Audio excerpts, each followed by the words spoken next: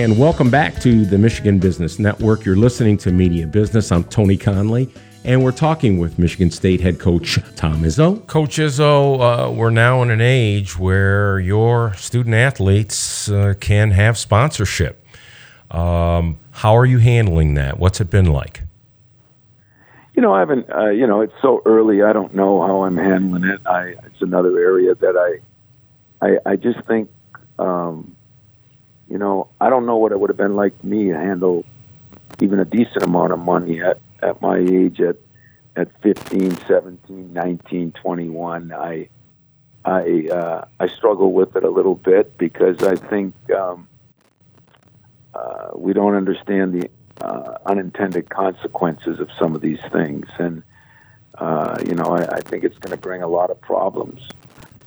Maybe a little good. I was hoping we could work out something a little bit better in the scholarship and this and that. But the way it's going now, I worry about even companies that do it. What happens if a kid gets in trouble, or what happens if something goes wrong, or coaches aren't even allowed to be a part of it, So there's a lot of things that I don't know yet. But that and the transfer rule, I don't think we're teaching kids the real world, College athletics sometimes is Disneyland. You get a lot of stuff at these places. And yet the real world isn't, as you know. And I don't think we're dealing with people the right way in that. But that's my opinion, and I'm really not an expert because it's just come to fruition. We'll see what happens.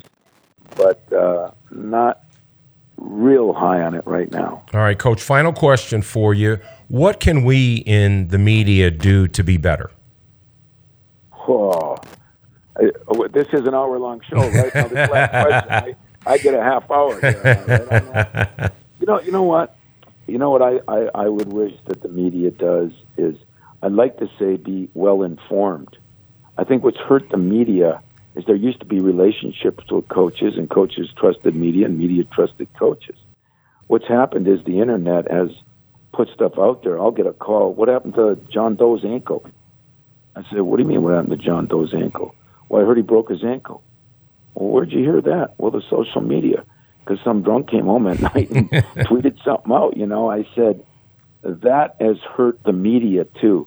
What seemed to be a real neat thing for the media, because they were getting information from all these people, then when you realize 50% of what you hear on the social media is not true, it makes it more difficult for them, because you as a media person, if you hear something, Tom Izzo's quitting tomorrow, you got to track that down.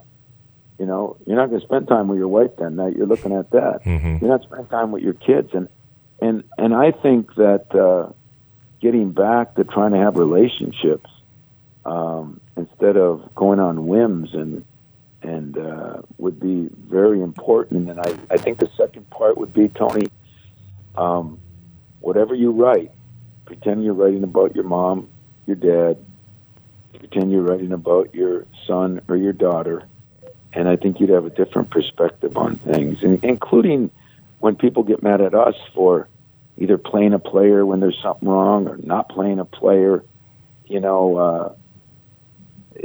It's easy to make those assumptions until it's your kid. And if it was your kid, you might have a different opinion on it. That's all I'd ask. Don't listen to the social media, and try to have a relationship. And if you call me and I say, hey, I don't want to talk to you, hey, then open up on me. That's my fault, because part of this deal, as I said, is a two-way street. And your job is to get information, and my job is to probably protect my players and yet give you information. And sometimes I got to say, listen, I can't talk to you about this, but it's not like it seems, or I'll try to be human about it.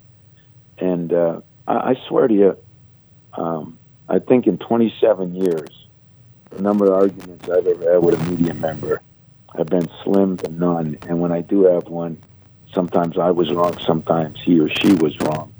And it ends up working out where there's more respect after the argument than there was before. So I actually, as Judd looks down on us, I want him to know that I listened to him, I heard him, and realized everybody's got a job to do. Everybody's got a boss to please, and everybody's got a family to feed. And because of that, sometimes it doesn't always work out perfectly, but I think if you're honest and upfront, communicate, it works out pretty well. We've been talking with Michigan State men's basketball coach Tom Izzo. Coach, practice is getting ready to gear up here. I know this is your time of the year. It's football and basketball is gearing up. I appreciate your time so much, sir. Thank you very much. Well, Tony, I appreciate you, and it was an interesting conversation. I'm anxious to see how it's taken, but it is football. We're 4-0.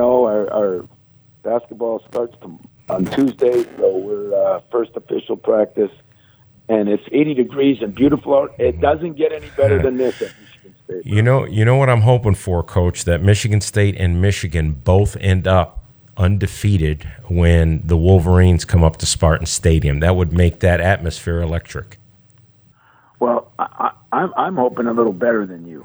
I'm hoping we're undefeated and they lose as many games as they can. All right, Coach, I appreciate you. Thank you so much. Thanks, Tony. That's Michigan State men's basketball coach Tom Izzo. You're listening to the Michigan Business Network. Media Business with Tony Conley. We'll be right back.